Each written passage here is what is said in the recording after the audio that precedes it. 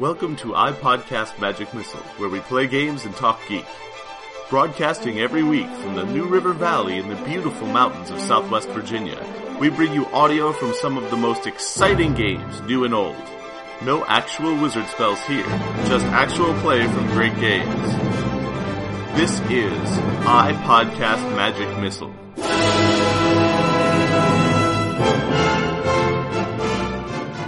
This is Dana, and with us we have Blake and High Cove for another story time with Blake and High Cove. In that order.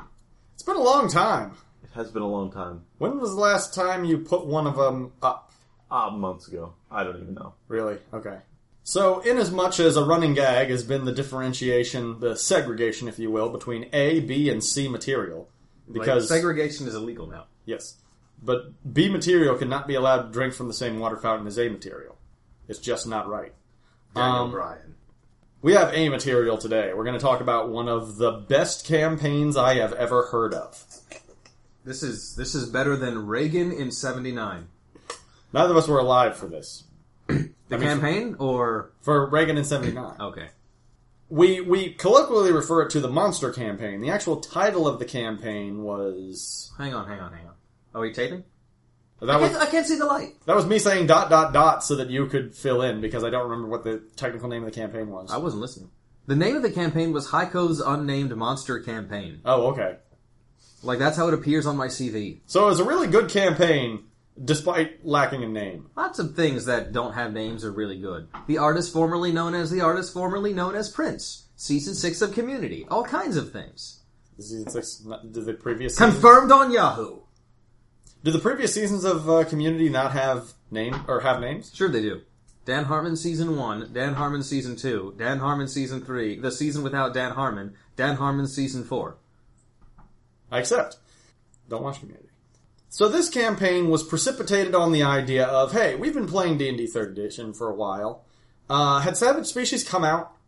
Yes, because I think we were in 3.5 and the Savage Species was 3.4. Oh, right. It was real late 3.0. Right. So, we were thinking, let's make a campaign where everybody is a monster. The rule of character creation, I remember you telling everyone the rule of character creation is you cannot be any race that appears in a book whose name starts with, or ends with handbook. And nothing that seemed like a PC race either. Yeah, no one who could walk through the streets. Human is right out. Elf is right out. Moon Elf, probably right out because it was designed for players to use. So, we ain't interested in that noise. We ended up having 10 players over the course of the whole campaign. 10 characters. 10 characters, right.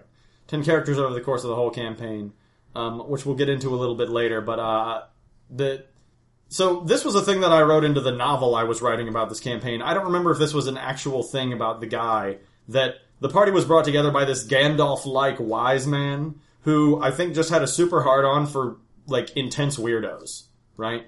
Sure. Was that his thing? Okay. Like, I don't want anybody working for me who is even passably normal. I'm pretty sure his manservant was liquid metal, so let's go with yes. Yeah. The starting party was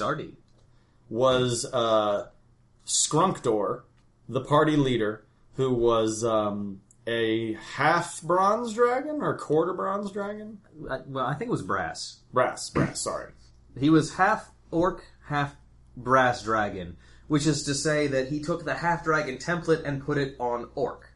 Half dragon template is kind of designed for player use. I mean, it certainly gives you a monster CCL if memory serves. It's just 3 levels without hit dice, skills, feats. Yeah. And he was a frontline character. Yeah. But it does give you plus 8 strength. And orc gives you plus 4 strength. And Skrunkdor was a barbarian. Because he's not a dwarf and he has a whole bunch of barbarian letters in his name. Like SKR. He also had fire immunity, which we're going to get into later. And something about the fire immunity made, at least me, I don't know about the other members of the campaign, remember him as though he were red. And even think of him as being half red dragon. But of course that would have been right out because red dragons are evil. I know. Like orcs. Orcs are... They're not always evil, they're just very usually evil. Dragons are hard-coded to an alignment. Right. Which meant that they were somewhat unacceptable for PC races, and that was part of the gimmick of the campaign. You have to be a monster, but you can't be evil. You're still monstrous heroes. Or Skrunkdor. Or whoever Blake is playing. Or Pumpkin. We'll get to him later. Sorry.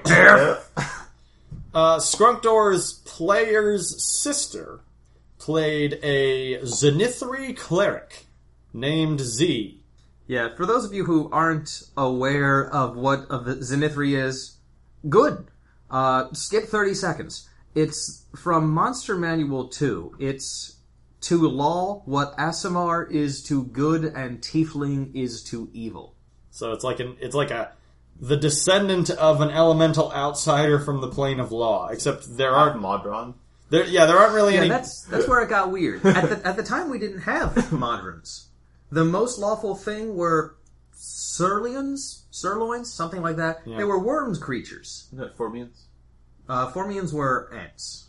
Yeah. Though they do live on Mechanus, I'm not sure that they were the lawful outsider. No, they said it was some unnamed race of lawful dudes, but Zenithri were purple, and worms were purple, and bald. Fomorians were not, Modrons were not, I'm just saying. They had a capital city on the... they had a demiplane named Zenithriopolis where they lived. I just want to point out that the same person named all these things. They were all lawyers or bureaucrats of some kind. I think one of her languages was bureaucracy. Yeah, I remember that. And it came in useful on more than one occasion. It was like, don't worry guys, I speak bureaucracy. And she just, she penetrated the bureaucracy. It was handy. For all the crap that we give her, I think that she played that character pretty fun. She was a good party member. Yeah, it's hard to play. It was hard to play that character in a fun way and stay true to the character, but she managed it. Mm-hmm. Because it was a character that, like, +4 damage versus fun. Her theme was stick in the muddedness, lack of creativity, and the color purple. Well, that just makes her the straight man, right? Or woman, or person. She was a fantastic straight man for Skrunkdor. And that party needed a very big straight man because she kind of had to straight man like all of us.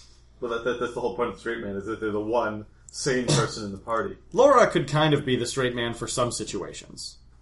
Yeah, Laura. What was her starting character's name? Andrea, who was a cat. Nope, a bird. Bird. But I can see where you would get those mixed up because you've never cooked. Birds are okay to cook. Cats are not. She was a Kenku Entropomancer, which is about forming a tiny little shard of entropy, bouncing it around the room, watching it be completely ineffective, and instead just casting spells. I think there's probably a bunch of spells with entropic in the name in there, too. Nope. Oh. Instead, it just goes on your previous spell casting. Hers was Shugenja? Oh, now I remember. You're better at linguism than I am. Yeah, we don't know how that's spelled. It's Asianese. I still don't know how it's spelled. With a G. Unless it's a J. Shugenja. Yeah, Shugenja. S-H-U-G-E-N. E-N-A. J-A. J. Yeah, you got it right. Shugenja. Okay. It's a way to be divine and hurl fireballs. Yeah. And then, of course, Argerok the Swift. Argerok the Quick. Because Swift has a long S in the beginning. It's one of the, longer consonants. It's not quick enough to say. He was both fast and sudden. And quick and swift. Argerok was a Githzerai because, Matt, if you're listening, you're a great guy. You know you have a problem. We love Matt, but we're going to get in... When we get to his third character in the second. Yeah, when we get to his second character in the campaign, you'll understand. No one had 3 characters. Almost everyone had 2. Mm-hmm. Unless you survived, or we kicked you out. Yeah, that's it. But, oh wow. I do have that in there. Anyway. The, Argerok was a Githzerai because Githzerai had a racial +4 armor bonus. And he played a monk who needed the armor bonus. That was his reason. But he was... That sounds about right for F. He also sort of found a way around the monster thing, but in a way that was hilarious, so we allowed it. He passed himself up as a mummy, didn't he? No. Not on purpose. Ah, okay. Skrunkdor went down the street going, I'm a half-orc, but not a half-orc. Z went, ugh, I'm purple.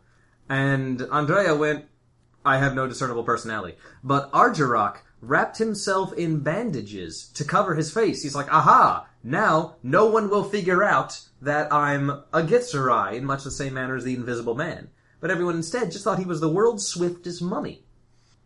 And this dude was fast. Yeah, he was very dexy. I seem to recall him, finding ways to use dex for everything. But he was terrible at rolling attack rolls, and that's where we got the phrase flurry of blowing. I remember the time you tried to poison me after I couldn't stop saying flurry of and then a thing that rhymes with blows. Like flurry of saving throws, flurry of camel toes, flurry of nobody knows. He got better. About the poison, not about that. Yeah. The fifth member of the party was inconsequential. It was me! It was I. I started off with a mushroom man, because I'm such a fun guy. What are you doing to me? Please stop. I'll stop when you deserve it. His name was Verpa, which was short for some Latin fungus science name. Yeah, for the last couple of years, I gave that credit as the only character Blake had whose name wasn't a pun, and I was incorrect. Verpa was fun because he was made of substitutions of good ideas. Because there's a wonderful, wonderful book called The Unearthed Arcana. Not Arcana Unearthed. F that noise. Yeah. And Verpa was like... Monty, if you're listening. Verpa was like every kind of thing from that. He was a druid, which Unearthed Arcana had a druid variant called the Druidic Avenger, which ditched Animal Companion and something else nature-based. It might have been Resist Nature's Lore. Yeah. Or something. To gain favored enemy? Rage. Right. Rage and fast movement. Rage, okay, yeah. Which I needed because Myconids are inherently slow. They're mushrooms. They're made of roots. You ever played Mario? You ever fought a Goomba? The description of Myconids in the Monster Manual 2 is like, they have Goomba between 1 and 16 legs. Of various sizes.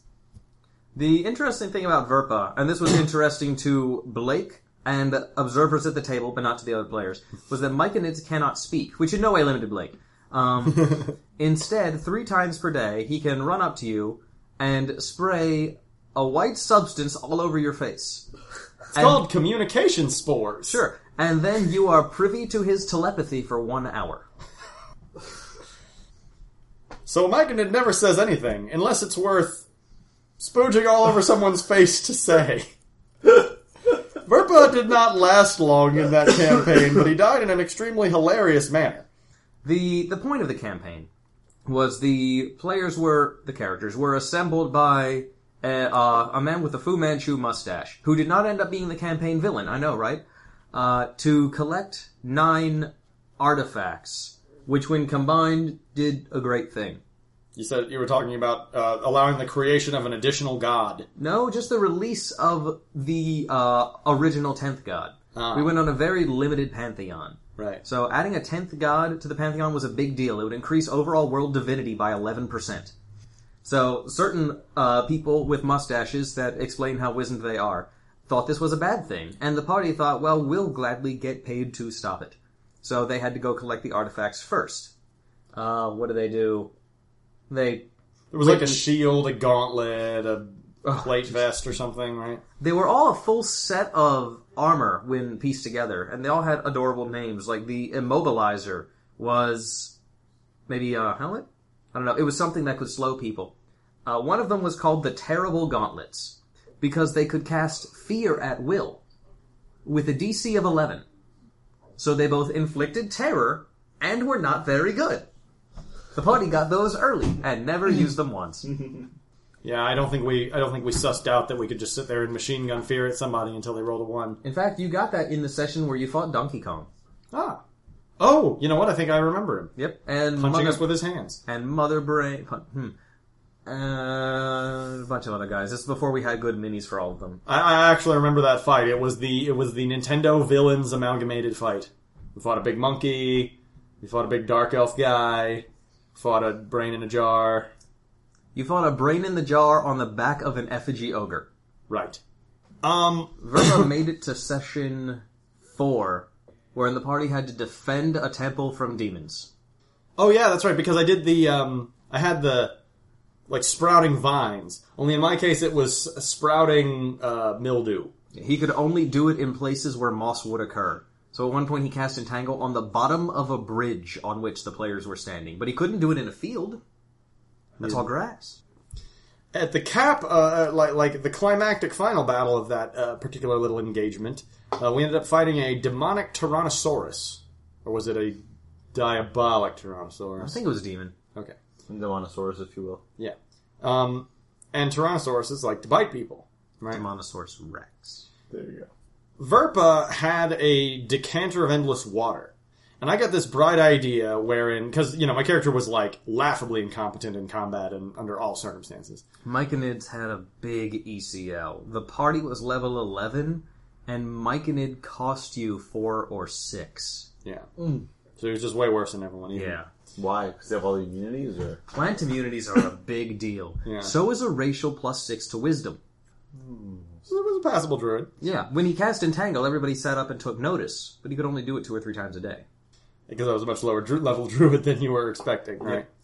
Yeah. So I had this idea where I was like, I know, I'll get him to swallow me whole, and then I'll open my decanter of endless water in his stomach. I bet that'll give him fits. This was part of the Blake school of, D&D happening. Some kind of wacky combo. So he runs over and bites me, and I start, trying to get swallowed. The thing is that Verpa can't speak. So he didn't inform the party, I'm gonna climb into this guy's gullet and, emit a different kind of liquid all over his insides. So the party cleric saw, oh no, our druid, I think, is getting eaten. I'll solve that.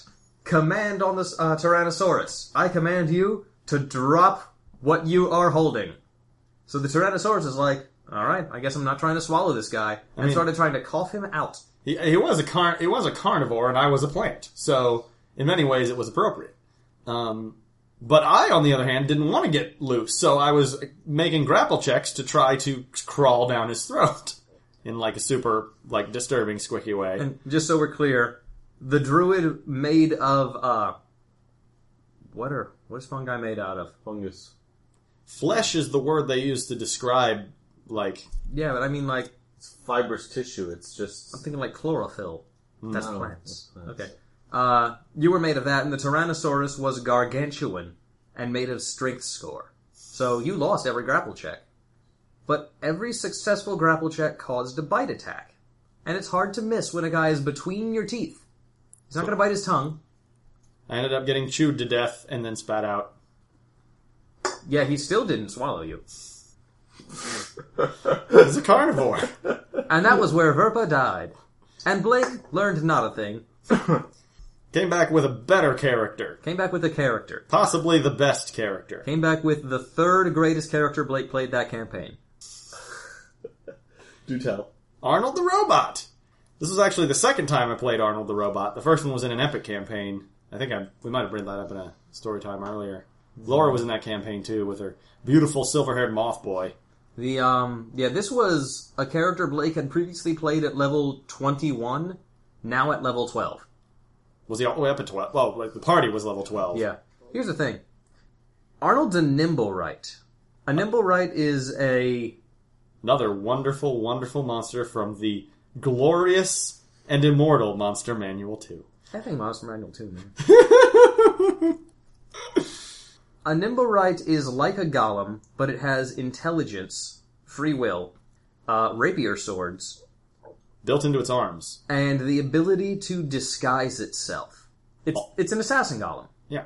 The idea is that they sneak up to people, murder someone close to the king, assume that person's identity, hang out next to the king for a little while, and then suddenly are like, oh hey look, I have the rapier equivalent of greatswords in each hand. Stabbity stab stab, and you're like a level 10, or you're like a level 4 noble. Not very much HP there.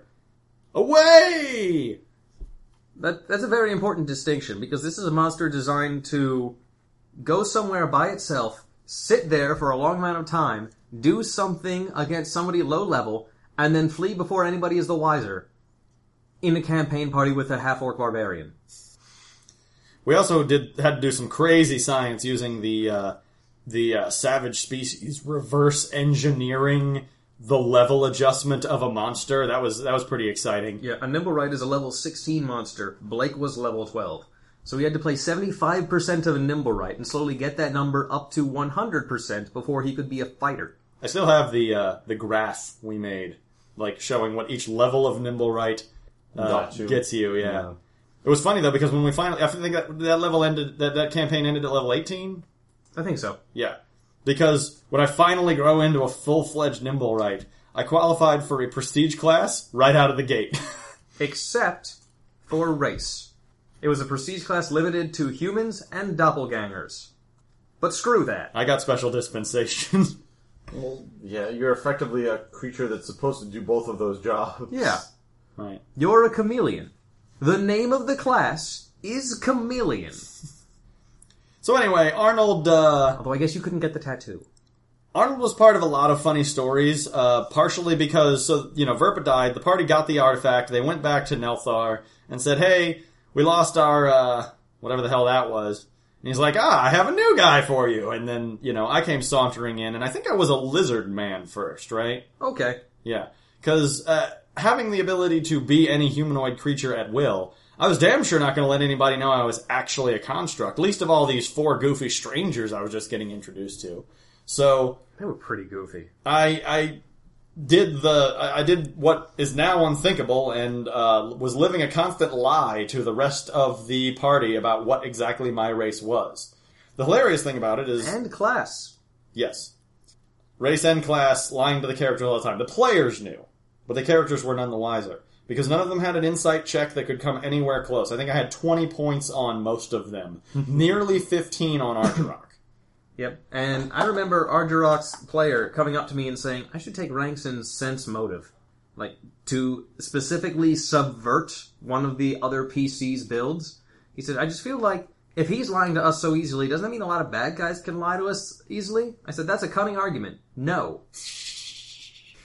But Arnold would do really, really subversive things, like change genders. And then everyone was like, weren't you a boy earlier? And then she would say, no, been a girl all along. That's sexist.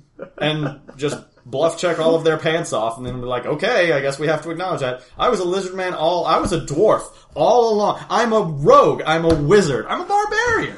And I have been all along. The only constants was that he had some ability to do magic, and he had certain wards up all the time. For example, his incredibly high spell resistance. And that's why the cleric could never heal him. Because he would never bring it down. Because the first time the cleric tried to heal the robot and realized, you don't have any organs knitting back together. What's up with that? Yeah, so I was like, no, I'm just really paranoid about dropping my spell resistance. Also, run away like a flailing coward whenever we get into trouble. And just so we're clear, that facade lasted for 15 sessions. That's awesome. The campaign was only 33 sessions. So in other words, you did keep this from the other players. It was just you and Haikov that knew that this was... No. Players knew. The characters didn't. Yeah. Good. And the characters... Awesome. The players played that to the hilt. They loved it. Oh yeah, we had a lot of fun with that. One of the neat things about Arnold was that being a construct, he had all kinds of... I am just a super whore for abusing... No, you can stop. Construct immunities. So, for example, the lack of a need to sleep. I was like, don't worry, guys. I don't need to sleep. Why not? Well, I'm an elf. I warned you all along. And don't elves have to sleep in this edition? I'm a different kind of elf. I'm a moon elf. We like moons. I did a ritual. Permanency not having to sleep. It's a spell. Shut up. I'm a Keith Moon elf. So, and while the rest of the party was sleeping, I would get various Nimblewright business done, like, repairing myself. Every once in a while, he actually did have to pretend to sleep, and he tended to sleep by playing an 8-track in the 8-track player in his chest of snoring noises. Snore, snore, snore, snore, snore, snore, snore.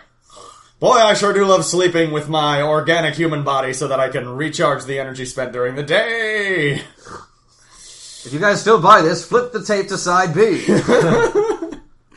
One time we were like, hey, since I don't have to sleep, I'll take this NPC that we've defeated and taken alive to jail overnight. while the rest of you guys rest. And they're like, sure, okay, that sounds reasonable. Took him behind a rock, slit his throat. And just waited there for the rest of the day. They just sat around for 8 hours. But the thing is that Arnold joining the party, the session Arnold joined the party, wasn't the most interesting thing to happen, because then I killed my wife. The first of many. Actually, I guess I killed my wife, then I killed my wife, then I ripped her soul out of her body. So, Laura plays in his campaigns. We get along great. We'd better. They're very in love. I tried to make her survive. A frostworm exploded. They have death throes. Yeah. Just 30d 4,000 dice of damage to everybody in a radius. So we said, okay, you're at like 4 hit points, but you're in the back. There are a whole bunch of NPC nubs in between. You know, you're outside of the radius. Things should get less scary as you get farther away. So we're going to reduce the damage. We're going to increase we're going to decrease the DC by 2 for every NPC the spikes have to pierce through to get to you. She still rolled a 2. And died. And that was the end of Andrea the Anthropomancer, who died as she lived. Not doing much. Enter Katri, the Yuan-Ti... Was she actually a sorcerer? Now, we're not allowed to say Yuan-Ti, because that's copyright Wizards of the Coast. But we can say Wizards of the Coast copyrighted snake person race. Also, beholder. I'm going to keep saying Yuan-Ti. She was not a sorcerer, a lick. She was a ranger.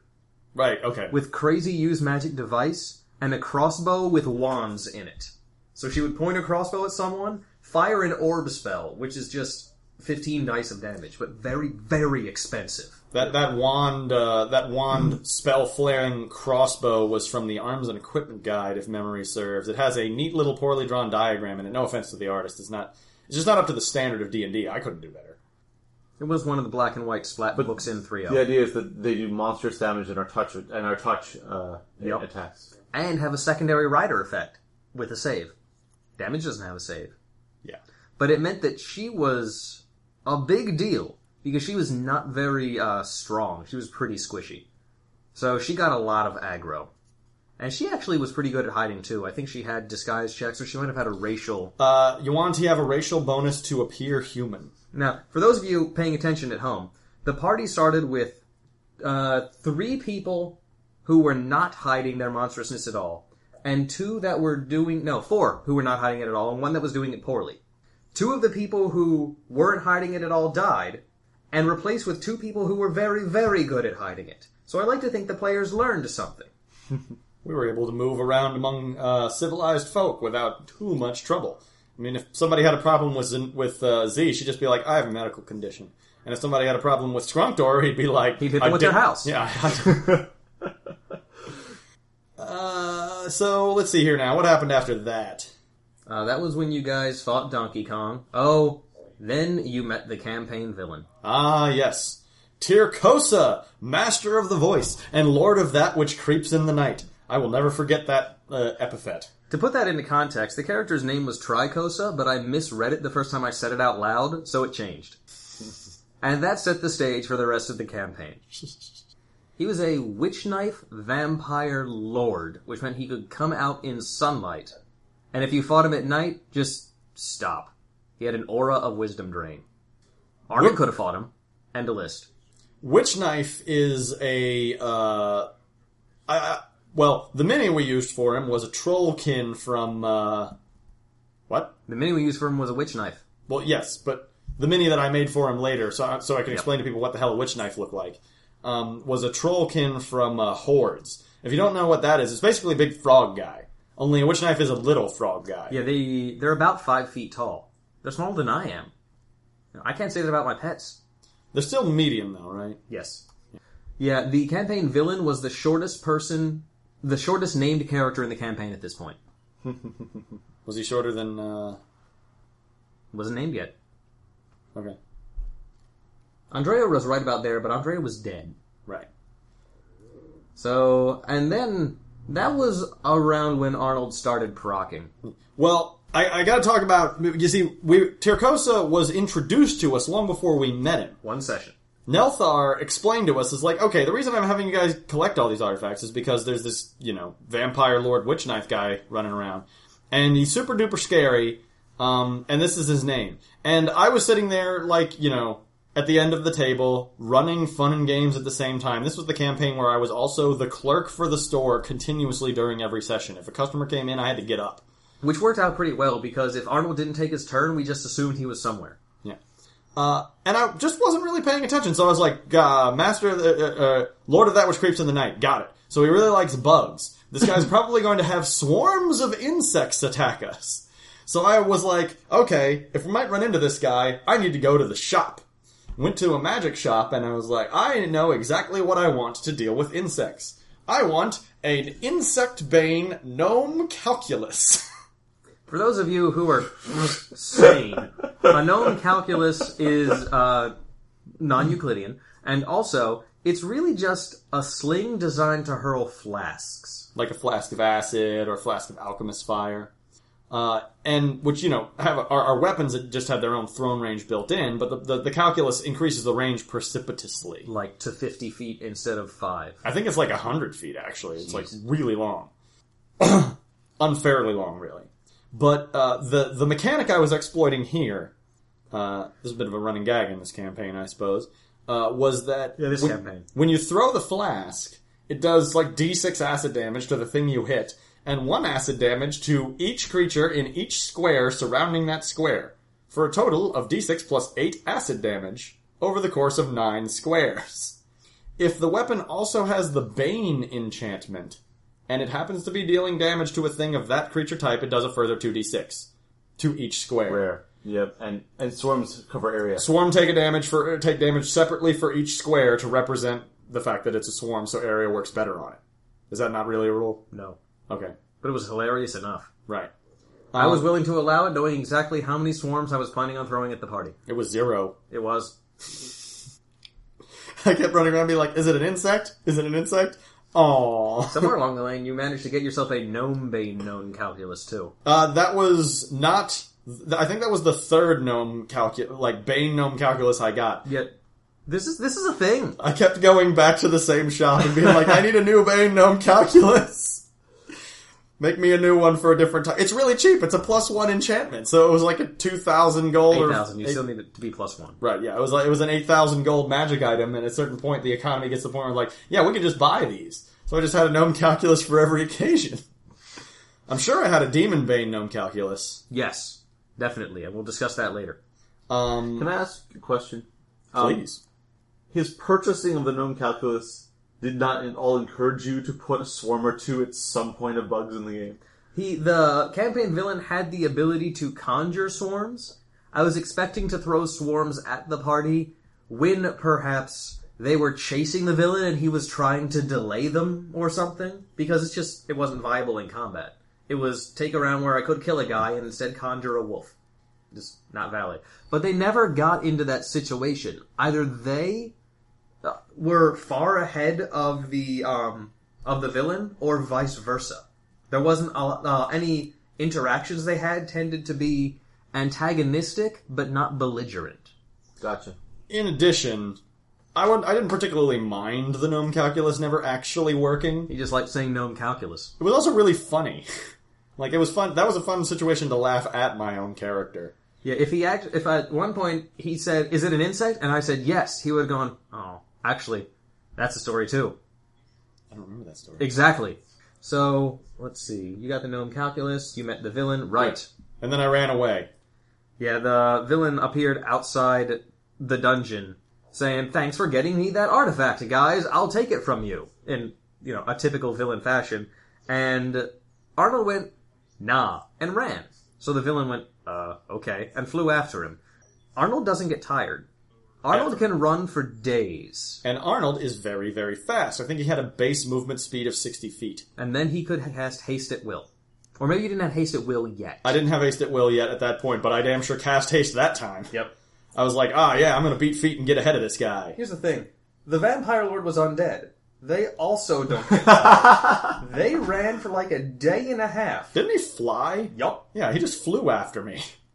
At appreciable speed, not enough to catch you, but not so slow that you could outdistance him either. Right. I think that he could pace me and he was talking to me. He was like, I can keep this up all day. We're in the middle of a desert. You can't possibly hope to, perpetuate this. By the way, because I'm a High Cove bad guy, I totally know that you're a nimble right and all of your childhood weaknesses and fears. So don't even worry about trying to deceive me. I'm pretty sure I didn't know that about you because you were new.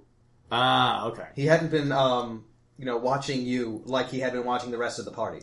But even if he had been watching you, you're lying to the camera. What he couldn't do, though, was catch up with me, stop, take a standard action to do something to me, and hope to do it again anytime soon, because I would get so far ahead of him that it would take him a long time to catch up again. So he just was pacing me saying, hey, bro, we can do this all day. I was like, oh yeah? And so I found a sandstorm and ran into it. You lost him. 2 weeks later, the party dug me out. The best part about that story is that I never actually had the artifact he was trying to steal. Nope. You had luck that you had it. No! I just ran! He assumed he had it. That guy's running. Alright, meanwhile the party went... Like, well, we're gonna go back to the museum, return the artifact to the secure case. Maybe go to Hawaii for a week. Yeah, take a nice vacation. The museum is vampire-proof. Get a manicure. Well, Nelthar was the curator of the museum, and Nelthar was the backup campaign villain. If it turned out the party had gone rogue or whatever... I had a Great Worm Steel Dragon in my back pocket. Yeah. Fair enough. And had all along. That was so cool. So the first time we meet this guy... What's the Steel Dragon from? Fiendfolio? Golly, I think it's a website exclusive. Oh, okay. So the Steel Dragons thing... There are only 2 dragons that like humans. Steel and Prismatic. So... That's from the Epic Level Handbook. Steel dragons like to transmute themselves, or polymorph themselves into humans so they can hang out among human civilization. But they can't resist leaving some little visual hint. They want to be able to, when they turn into a dragon later, see, like, didn't you notice my sneaky little visual hint? And then, I was covered in scales. I was 30 feet tall. This guy had steel teeth. And when first time we met him, he was like, man, he got some weird, the High Cove described him to us. It's like, and he's got, and he has these like slate gray teeth, like, just people with bad teeth, right? And then just let it lie and never called attention to it again. After that campaign was over, when I was deciding to write a novel about this campaign, I come to him and was like, tell me a little bit about Nelthar's Realm. I was like, well, he was a steel dragon polymorphed into a human. And he never told us. It was awesome. That's awesome. It wasn't relevant, so I didn't follow that arc. I learned from the Hyrule campaign. Don't follow an arc if you don't plan on finishing it. Yeah. But knowing that in hindsight just made it so much cooler to me because he really was terrifying. It was like, if somebody came to his museum with bad intentions, they were going to get every inch of a great worm, special color dragon, like, This guy was shiny. He had high EVs. I have to write a new kind of dragon. I better make sure he can kick all the other dragons' asses so the other monster manual book writers respect me. I think he was only about CR 18. Oh, okay. But the campaign started at 10, and the final boss was CR 15. Because I planned on it to be a 2-semester campaign. Mm-hmm. This is a campaign that had discs. Was Final Fantasy VII, was, I want to say, the inspiration. Another 3-disc game. I tried to play it. I couldn't deal with it. Well, 3-act is a common, how to put it. This wasn't 3 acts. It was 3 discs. Mm-hmm. There's a distinct implication, but I'm not sure what it is. Like, you can get yourself a Disc 1 nuke that will blow through the beginning of the campaign. And it was entangled. Yeah. There's discrete increase in threat and power and all the rest of that stuff. 3-act, to be honest with you, I think 3-act applies more to... I used to apply 3-act a lot to indie games, but they were designed to be, like, short run, like, 5 to 10 session. Yeah. Like a mini-series. Yeah, this was more like 10 sessions a disc. Yeah. Was the Arrow Demon the end of the first disc or the beginning of the second? No, that was the end of the second. The end of the first disc was when you guys fought what would inevitably become your ongoing shonen-style counterpart party, which was the Linear Guild from the Order of the Stick webcomic. Right. I remember that. Who I, just so that we're dating this, this session ran December 4th, 2005, when Order of the Stick was a thing. And I think they're still making new ones. Probably, but it's a webcomic, so It's a webcomic that's not Saturday morning breakfast cereal, so I'm not reading it. The hardcover, or the hard copy books sold well at Fun and Games for a time. But the party fought those 6 guys, slightly lower level, to make it fair. That was the first time I experimented with 3D terrain. I grabbed some of the Warhammer terrain, those jagged cliffs. Oh, yeah. And we brought out one of the tape measures to figure out appropriate ranges, because we were living in a world with Euclid. Yeah. Good old 3rd edition. It came down to 2 people left. And the leader of the Linear Guild, Nail, the other person wanted to surrender, so he turned, magic missiled her in the back of the head, said, "I surrender, now you have to take me back to jail." And that was the guy where Arnold took him behind a rock and slit his throat and came back 8 hours later. Yeah. And then there was the bonus session. What was the bonus session? December 11th was during exams, so I planned no session. I figured everybody would be doing exams, because I figured everybody was a student. Laughable. But everybody said that they could meet just fine, and I actually was light enough on exams at that point that I could design a session. So, between the end of Disc 1 and the beginning of Disc 2, Nelthar Zarael sent the party on a mission to destroy a gold piece golem. The joke here was that every time Haikov started to describe a new monster, it's like, you come around a corner, and leering down at you is some kind of... And Sam would always cut him off and say, "Is it a gold piece golem?" Sam was Skrunktor. He definitely wanted to fight him a gold piece golem. It was all he wanted out of life. So I gave him a gold piece golem. Again, from the D&D website. It had, like, gold piece tentacles and such. It was actually really terrifying, because it was basically a monster made of tiny razor blades. Bludgeoning razor blades. Oh, they were bludgeoning? Yeah, crazy. Like, that's not better. You sure it didn't do slashing? Nope. Well, either way, I was hiding behind a wall. Yeah, that's where it got good. Skrunktor immediately ran up, cleaved this thing through, and I said, "As you deal damage, you destroy some of the gold pieces." And the guy just put his hands on his head. in his hair, like, pulling it back, eyes wide. It was like a Christopher Lloyd impression. What am I gonna do? I can't have its gold if I don't kill it, but if I kill it, I'll destroy its gold! At that point, Arnold ran behind a wall, took his rapier hand, set it to drill mode. Yeah, I just... Drilled a hole, like a bit, through a wall, took a vial of acid, put it up against that, and popped it through that hole to deal 1d6 damage to that creature. It took 3 turns. That was all I did to that turn. He was not willing to be in melee with a golem. Yeah. He knows how scary golems are. Yep. He's like, geez, that's a guy I can't crit or trip, and I am a crit-trip machine. Literally a machine made of critting and tripping and lying. You can't lie to a golem, I would know. It was great, too, because I was like, drill this hole. I was like, "Oh, take this, bro." Whoop! Psst, 2 acid. And then the golem was like, "Oh, let me move away from this wall." I was like, "Well, that's it for me." I feel like we were in kind of like a maze-like thing, because I wasn't just on the other side of a single wall. I was like down a dead end of the maze that I figured out the part that would border where the guy was and drilled through the wall. You still got like $80,000 when it was all said and done. Oh, no, I was perfectly happy to accept my share of the loot. But it took like a week to get out there and come back. As soon as you came back, the patron said, "Where have you guys been?" That mission you sent us on? Well, stop it.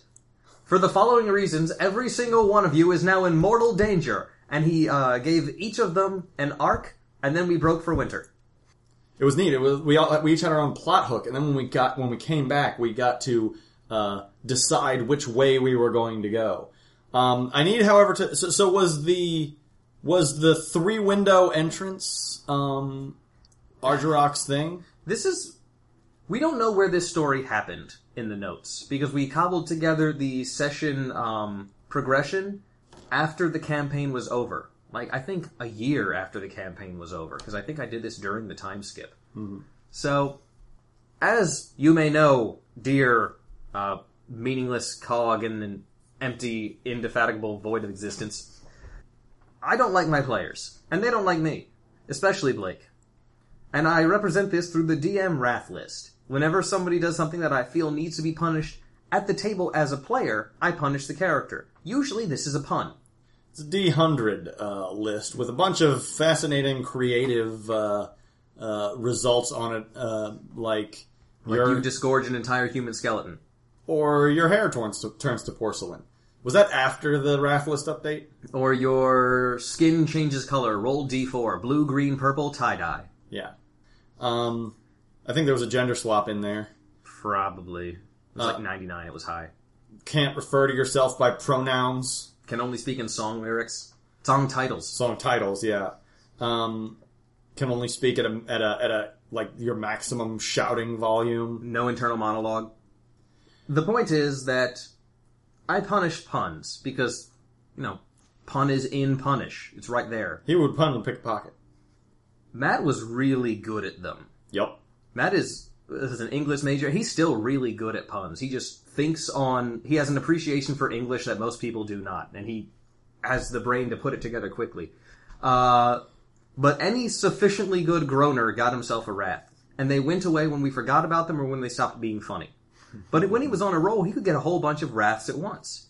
One time, he had 3 wraths simultaneously, and I think it was during a murder mystery session. Which is what made me think maybe because he was on trial for murder, right? But this was a different murder mystery. This was a murder mystery you guys did not solve. Right. You pieced together the clues, decided you couldn't figure it out, and left town. Wrath number 1. You must announce yourself every time you enter a room, which was a real bummer for a stealth-based character. He often liked to sneak, like we would go in through the front door and introduce ourselves to whoever we're talking to. Argerak would sneak in, and be hanging from the rafters so that if shit got real, we had a guy in our back pocket, that the other side didn't know about. Wrath number 2. You are not allowed to enter a room via a door. Not that big a deal for Argerak. I mean, he was loath to enter a room through a door in the first place. Yes. In Civilization. In Dungeons, he had to create entrances. Yep, punch a hole in the wall, punch a hole in the roof. It could get difficult. Which leads us to Wrath number 3. Whenever you enter a room, you have a 50% chance of leaving.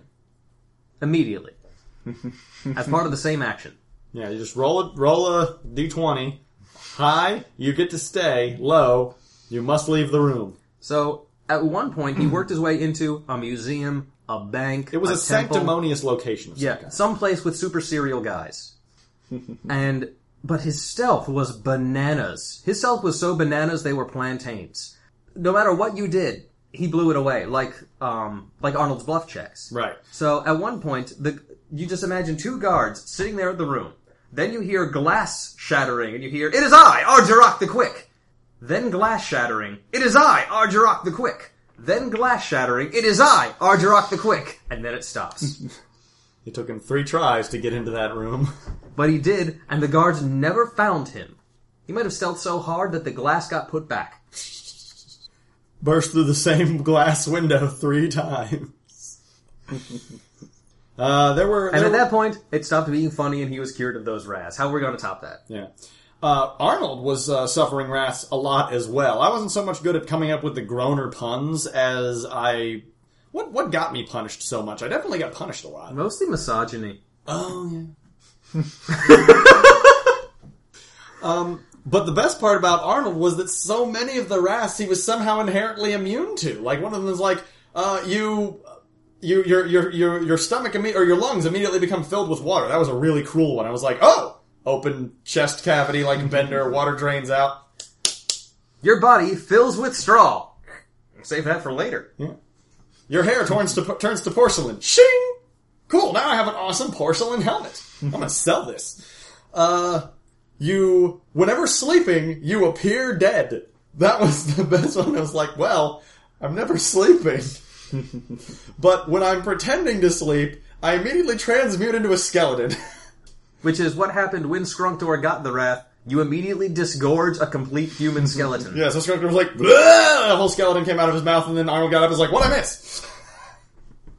Why were you hiding inside Skrunktor's mouth? Because I could. I've been there the whole time! So yeah, that was, the Wrath list made a lot of the magic moments of that campaign happen. The time I got disgorged as a human skeleton was when we were meeting up with Slagan the Unfortunate. Slagan the Unfortunate appears in every campaign I run, in some capacity, except for my first campaign. For the same reason Chocobos aren't in Final Fantasy I. He's always a goblin, in varying capacities. Sometimes he's the leader of a world-spanning diabolical organization. Sometimes he's just an incredibly hapless mini-blin. This time, he was a member of a former party of monsters. Who had worked for Nelthar. That included the campaign villain. They'd all been cursed in some way. His curse was that he got changed into a CR-16 creature, oh no. He was a horned devil?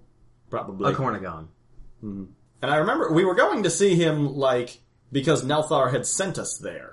To go ask him about the whereabouts of one of the artifacts, maybe? Maybe to piece together something you could use to fight Tirkosa. Oh, that You also went to see that Darrow in an asylum, which was a lot of fun to play. Yeah. Darrow are the ones that transform into large dwarves. And they might as well have been Naked Minotaur. Who was not a skeleton. Mm-hmm. Right? Yeah, the only mini we had for Minotaurs for a while was a Minotaur skeleton. And so that skeleton, stood in for Minotaurs on a number of occasions. And it's always tough for me to remember if a Minotaur character was actually a Minotaur or was a Minotaur skeleton. Yeah, this was before we had live game screen. So we didn't have a good, portrait that you can show your players. Yeah. The, free or best offer. Free. When we met Sligan, it was part of Haikov taking us on a masterfully orchestrated tour of meeting our shonen, rival bad guys. Oh, jeez, these. Argerok's bad guy was easy. It was his former mentor. Mm-hmm. But midway through Disc 2, something happened to Argerok, so it was no longer relevant, so I had to scramble to come up with one. In fact, that was a running gag. Yeah, a running gag of the campaign was Haikov specially designing a thing with a single player's name on it. It's like, I made this special magic weapon just for you to get with a personal arc that the rest of the party will go on because they love you. And you'll come together as a team for it as you each do this one thing. I made this special bad guy just for you. And he's got backstory that, connects you with him and gives the struggle meaning. And then we were like, table flip. This, I guess that's spoilers for later in the arc. Mm-hmm. We can go over that later. But one of the early ones that is not a spoiler was Luzruk, Orc Warlord, leader of a giant army. And this was a fantastic crowning moment of awesome for most of the party. As Skrunkdor went toe-to-toe with the Orc Warlord, his evil villain, and killed him. Oh no. Dead, but dead. At the same time... He was supposed to come back later. They got up to the Orc Warlord by befriending the army. They offered to join. I turned myself into an orc so that, now the party's got 2 orcs and we're like, oh yes, we's be orcs. That guy in the bandages, also an orc somehow. Why do you have a pirate accent then? Shut up. All orcs do, and they have all along. I remember No, that's right. I made some incredibly botched bluff check where you were like, you can sneak this by him, but you're gonna have to keep it real believable. So I was like, I'm the mage. And he did magey things too. This was silly. He said, we're gonna offer to help the orcs build siege weapons. But I want to build them sabotaged siege weapons. Mm-hmm. I want to, give them catapults that will break immediately. I want to have ballistas that fire backwards. That will irradiate them. I want to give them mandolins that they think are mangonels. Things like that. One of those is a fruit. We go up there and he's like, roll an engineering check. I'm like, ooh, I'm not even trained in that.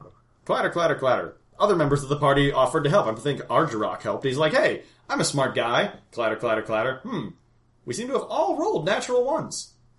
He rolled a -3. So they got a total engineering check of a Mr. Yuck. And I said, alright, let's roll 1d100 to just see how bad things are. And they rolled a natural 100. Oh, here's the problem. So you're a mage, right? Mm-hmm. You have all kinds of weird magical energies flying around. So you tried to sabotage a siege weapon.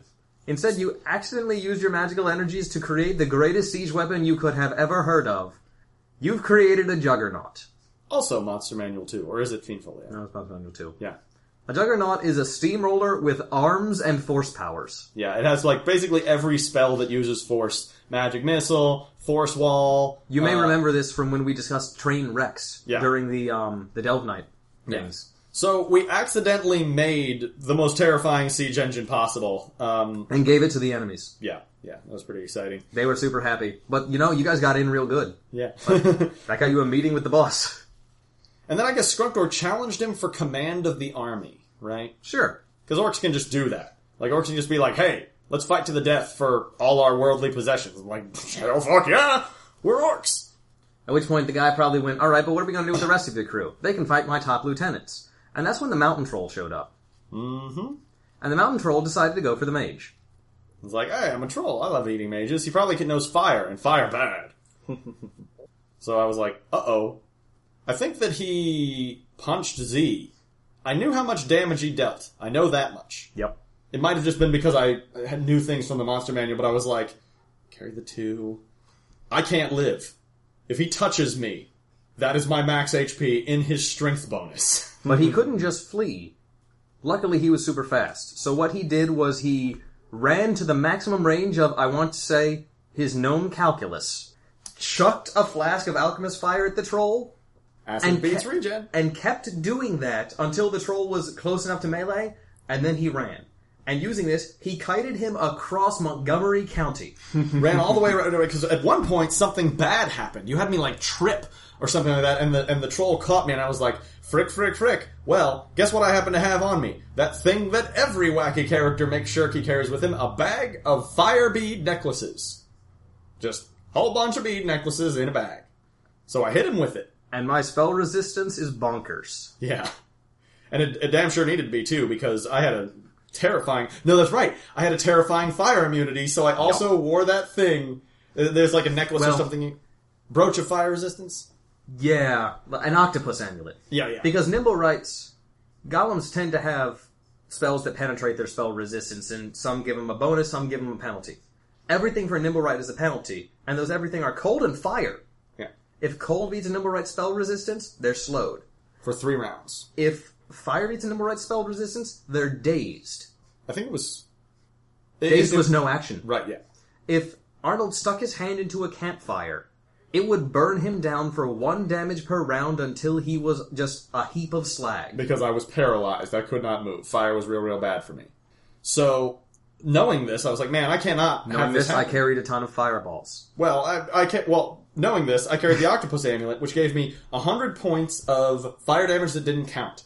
And, like, when the amulet is made, it has 100 points in it, and then, whenever you take fire damage, you just take points off your Octopus Amulet. So I was like, I'll just buy a new one if it starts to run low. Like, this was my fire insurance. And I was like, well, as long as I'm practically immune to fire, I might as well carry around a whole bunch of fire beads. And, it came in freaking useful, because I then hit the troll with it. He got that guy down real low, too. He was on like 20 hit points, but he didn't know that. Big explosion. Burned up most of my Octopus Amulet. Probably all of it. Did a lot of damage to the troll. And allowed me the opportunity to run. Oh, right. I remember, because what happened was I tripped. So I just curled over, and he tripped over me. He ended up running back to the Juggernaut. And hiding inside its compartment. Mountain Troll, opened the compartment, reached in, grabbed Arnold, started to pull him out. And I was like, stab! And dealt, the 3 damage necessary to kill him. Now, at this point, Skrunkdor had long killed his villain and was racing over to help him. So the session just ended with Arnold standing on the Juggernaut on the corpse of the Mountain Troll. Which I had single-handedly defeated. That was a big monster. And then I just climbed out, still an orc, remember, in a shitty orc wizard robe, and I was like, I'm the mage! Then, things went poorly for Arnold. Yeah, then, the session after that, it turns out when you kill the leader of an army, the army doesn't disband. They had a second in command. They had an eldritch giant named Bootylicious. I think he might have been named by Sam as well. No, that was me. Okay. Don't worry. How can you always give me so much crap about my names when you named an Eldritch Giant Bootylicious? Because it's friggin' awesome. It tells you everything you need to know about the character right away. What does Arnold tell you? You had to explain to me that it was a Terminator reference. I thought it was the guy from Hey Arnold, or the guy from Happy Days. So is Bootylicious a bad racial stereotype?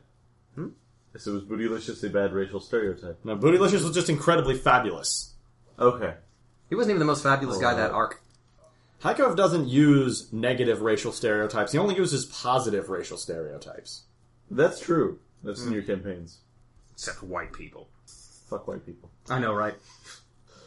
But Greg, white people invented polka. And line dancing. That's like the only majority group I belong to anymore. And the airplane. That's not true. You're sufficiently tall.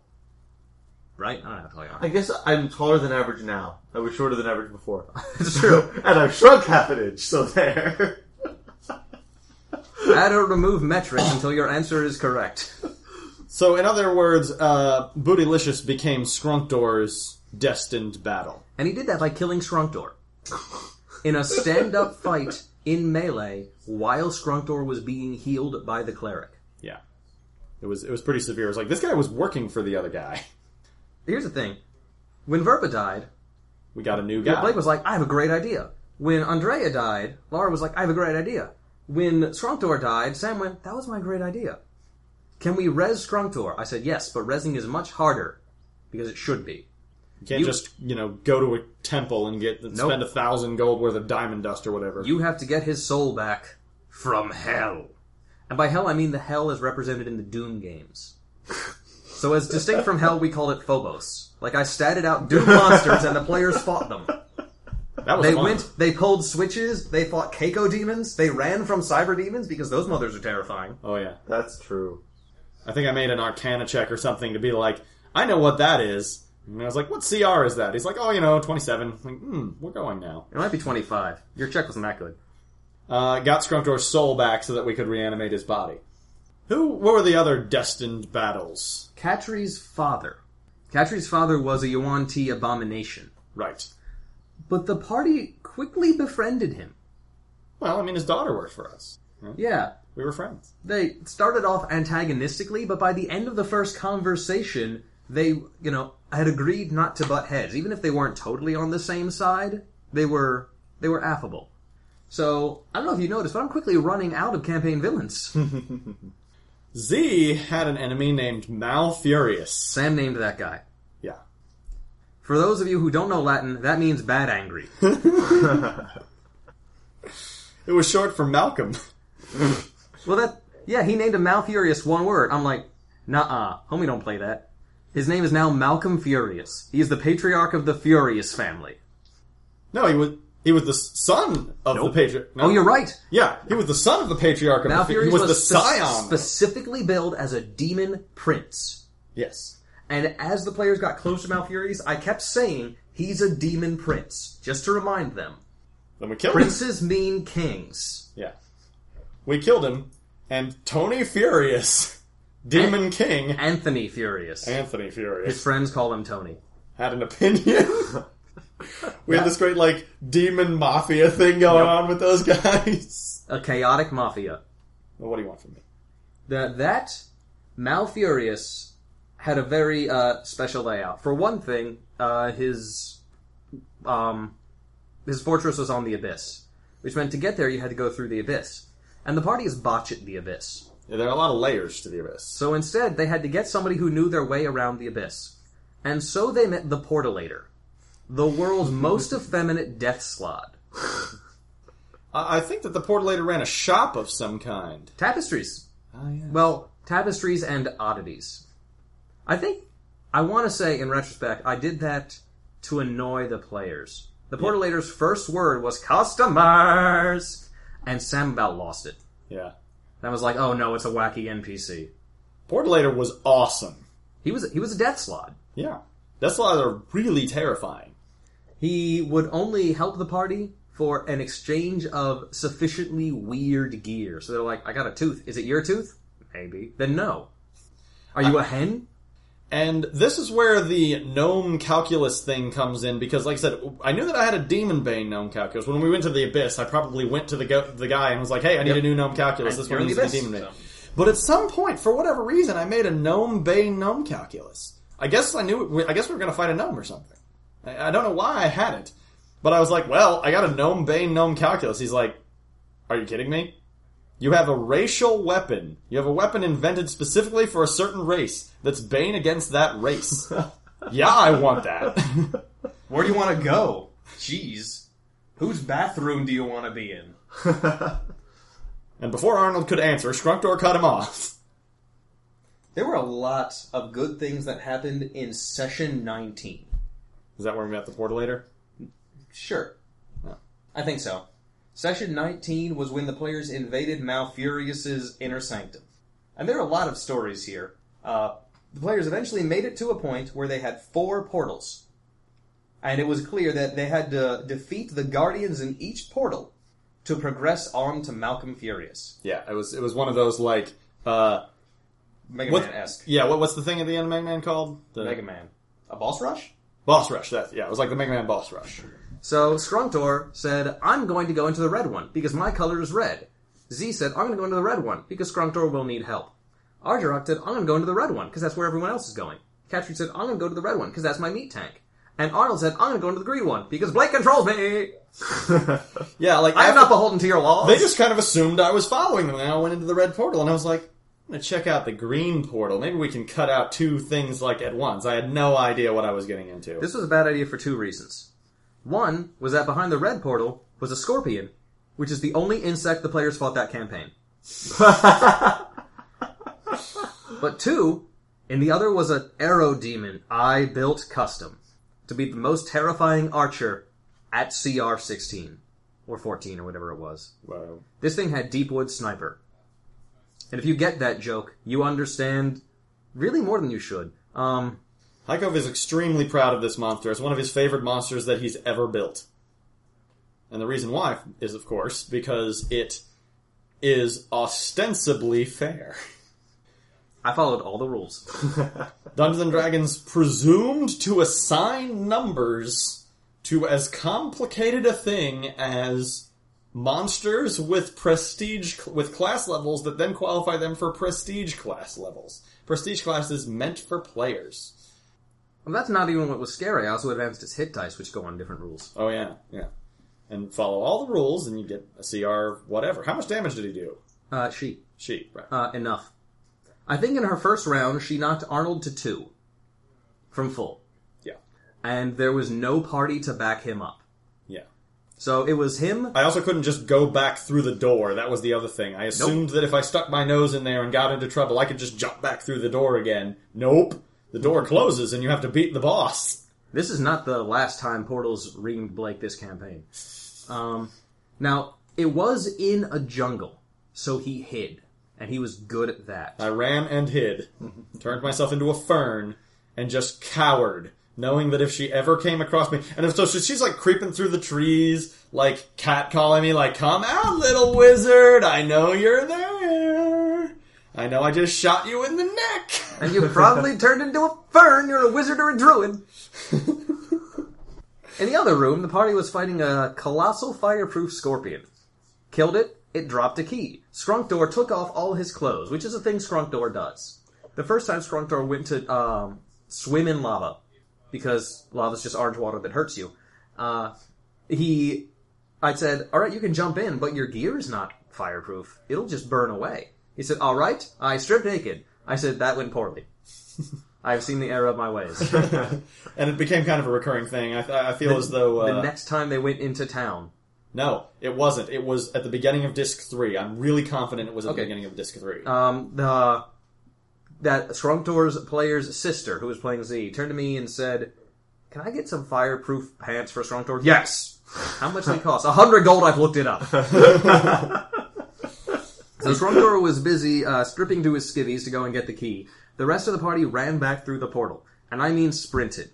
As in, they started a move action, ran through the portal. Because they were all at the same table. They knew what was going on. Yeah, it was just flagrant abuse of out of context knowledge. They ran through the portal, ended up in the room where all of the NPCs accompanying the party just pointed to the green portal. We were leading like 24 people at the time. And Argerock, at the speed of Blake's in Trouble, looked around the room, assessed that Arnold was gone, that everyone was pointing at the portal. Arnold must have gone through the portal. He's probably in trouble. Barrel right in, ready to fight.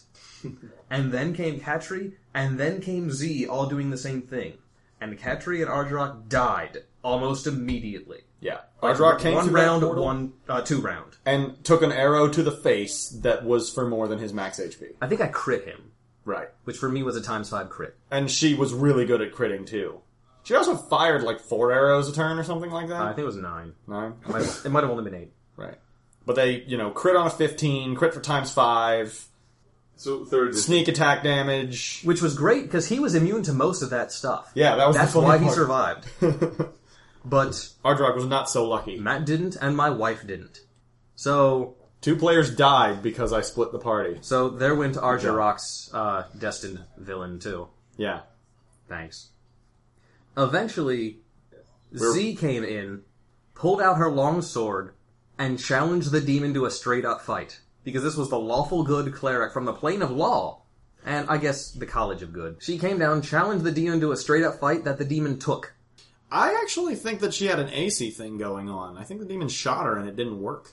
So she had to close the melee. Yeah. Because Z was full plate. There's no danger she ran out of arrows, is there? That's possible, but unlikely. Because my AC was really, really high, too. She did not hit me on the first try. In fact, for a certain period there, I was blithely imagining myself immune to this arrow demon, where it's like, blink, blink, blink, hit, I was like, uh-oh. Finally, I rolled above a 7. What? Yeah, that would be a very high cove moment. But they got it into... Z got close enough to distract the arrow demon, so Arnold could sneak up behind her, take his Demon Bane calculus... But remember, it's a sling, so it's a leather strap with a pocket. Wrap it around like a garrote, and start strangling the demon for 2d6 bonus damage around. I jumped up on her back and wrapped that thing around her neck, and I just squeezed. And while she was grappled, Z just started stabbing. If you remember the story from Nate's pretentious NPC campaign, this was not the first time I found myself in this position, trying to choke a bad guy way too badass for us out, while the party healer stabbed them in the gut. So that monster died. Trunk door came back in. He's like, alright, what's going on? Huh. Yeah. Well, we don't want them back. Matt decided he wanted a new character. Laura was graduating. We didn't see any need to bring the corpses back and go to Phobos again. Also, we didn't want her corpse to be easily found by her dad. I remember we had a concern about that. Oh, that's true. Then he would become a campaign villain. Yeah. I also, at that point, revealed to Z and Skrunkdor my true nature, because I was hanging by a thread. I was almost literally cut in half. He was at, straight up 2 hit points, and could not be healed. Yep. You need Also, to get repaired. As a construct, at 0, you are gone but gone forever. Wish or miracle, by virtue of time rewinding, can bring you back, and that's the end of the list. There is no afterlife for constructs. So, what happened was that the yellow portal and the blue portal changed significantly. There was no longer a monster in the blue portal. It became a, would you like to be the blue portal demon? Inquire within. And the yellow portal demon ended up being Matt's new character. Now, let's get something out of the way. This character's name is Jank. Jank. Jank. He pronounced it Jonk, but no one was fooled. He was a kobold, werepanther, raised by Goliaths. All very important. Kobold meant that he could take certain feats that let him spoof sorcerer spellcasting, which he could use to buff certain attacks with his Goliath Greathammer, which is how he explained his ability to use that, and the werepanther gave him stat buffs. He was a rogue ranger multi-class. If you see it, audience at home, if you could see the look on my face right now. Oh, it's a thing of beauty. It's Picasso-esque. Matt is good at making characters. No, that's not what that is. Matt is good at making builds. Yes, that's what that is. Anyway, He's good at making characters. This was not one of them. he was the guardian of that room. We Ambrose walked in is there. pretty good. Huh? Ambrose is pretty good. The character he played that I saw most recently. Was that in the campaign I was in? No, it's That was the one after. no, you've never met Matt. Oh, I thought this was... Oh, why am I? This is I'm Matt Sharp. confusing him with someone else. He only telecommutes to Heiko's Yeah, campaigns okay. these days. He's married and lives in... He's the guy who DMs with Int. Yes. Yep. Yeah. Okay. Actually, the last character I saw him play was Juju David Bowie. He chose his character portrait poorly, but the character was very good. Robust backstory, ties to other NPCs, hooks, great. He can build characters. This character's name was Jank. To this day, we sometimes just say out of the blue, Kobold Werepanther raised by Goliath. You're expected to join in halfway through. Like wine for my men, beer for my horses. And if you get that joke, get out! Dead to me. Then they fought Malfurious and everything was great. Mm-hmm. So then the party decided, we've beaten all of our villains, or died enough that most of our villains are not relevant. Let's go fight the campaign villain. Let's go fight Tyrcosa. And they did. They fought Tyrcosa and his friends. He brought in Tony Furious, who had a problem with the people who killed his son. They brought in Bootylicious, who has a proven track record against the party, something no one else can claim. They brought in the liquid metal guy who was like the concierge for Nelthar's museum, who was apparently supposed to be my rival. He was like my brother, the other construct guy. How dare you usurp my role as his right-hand man.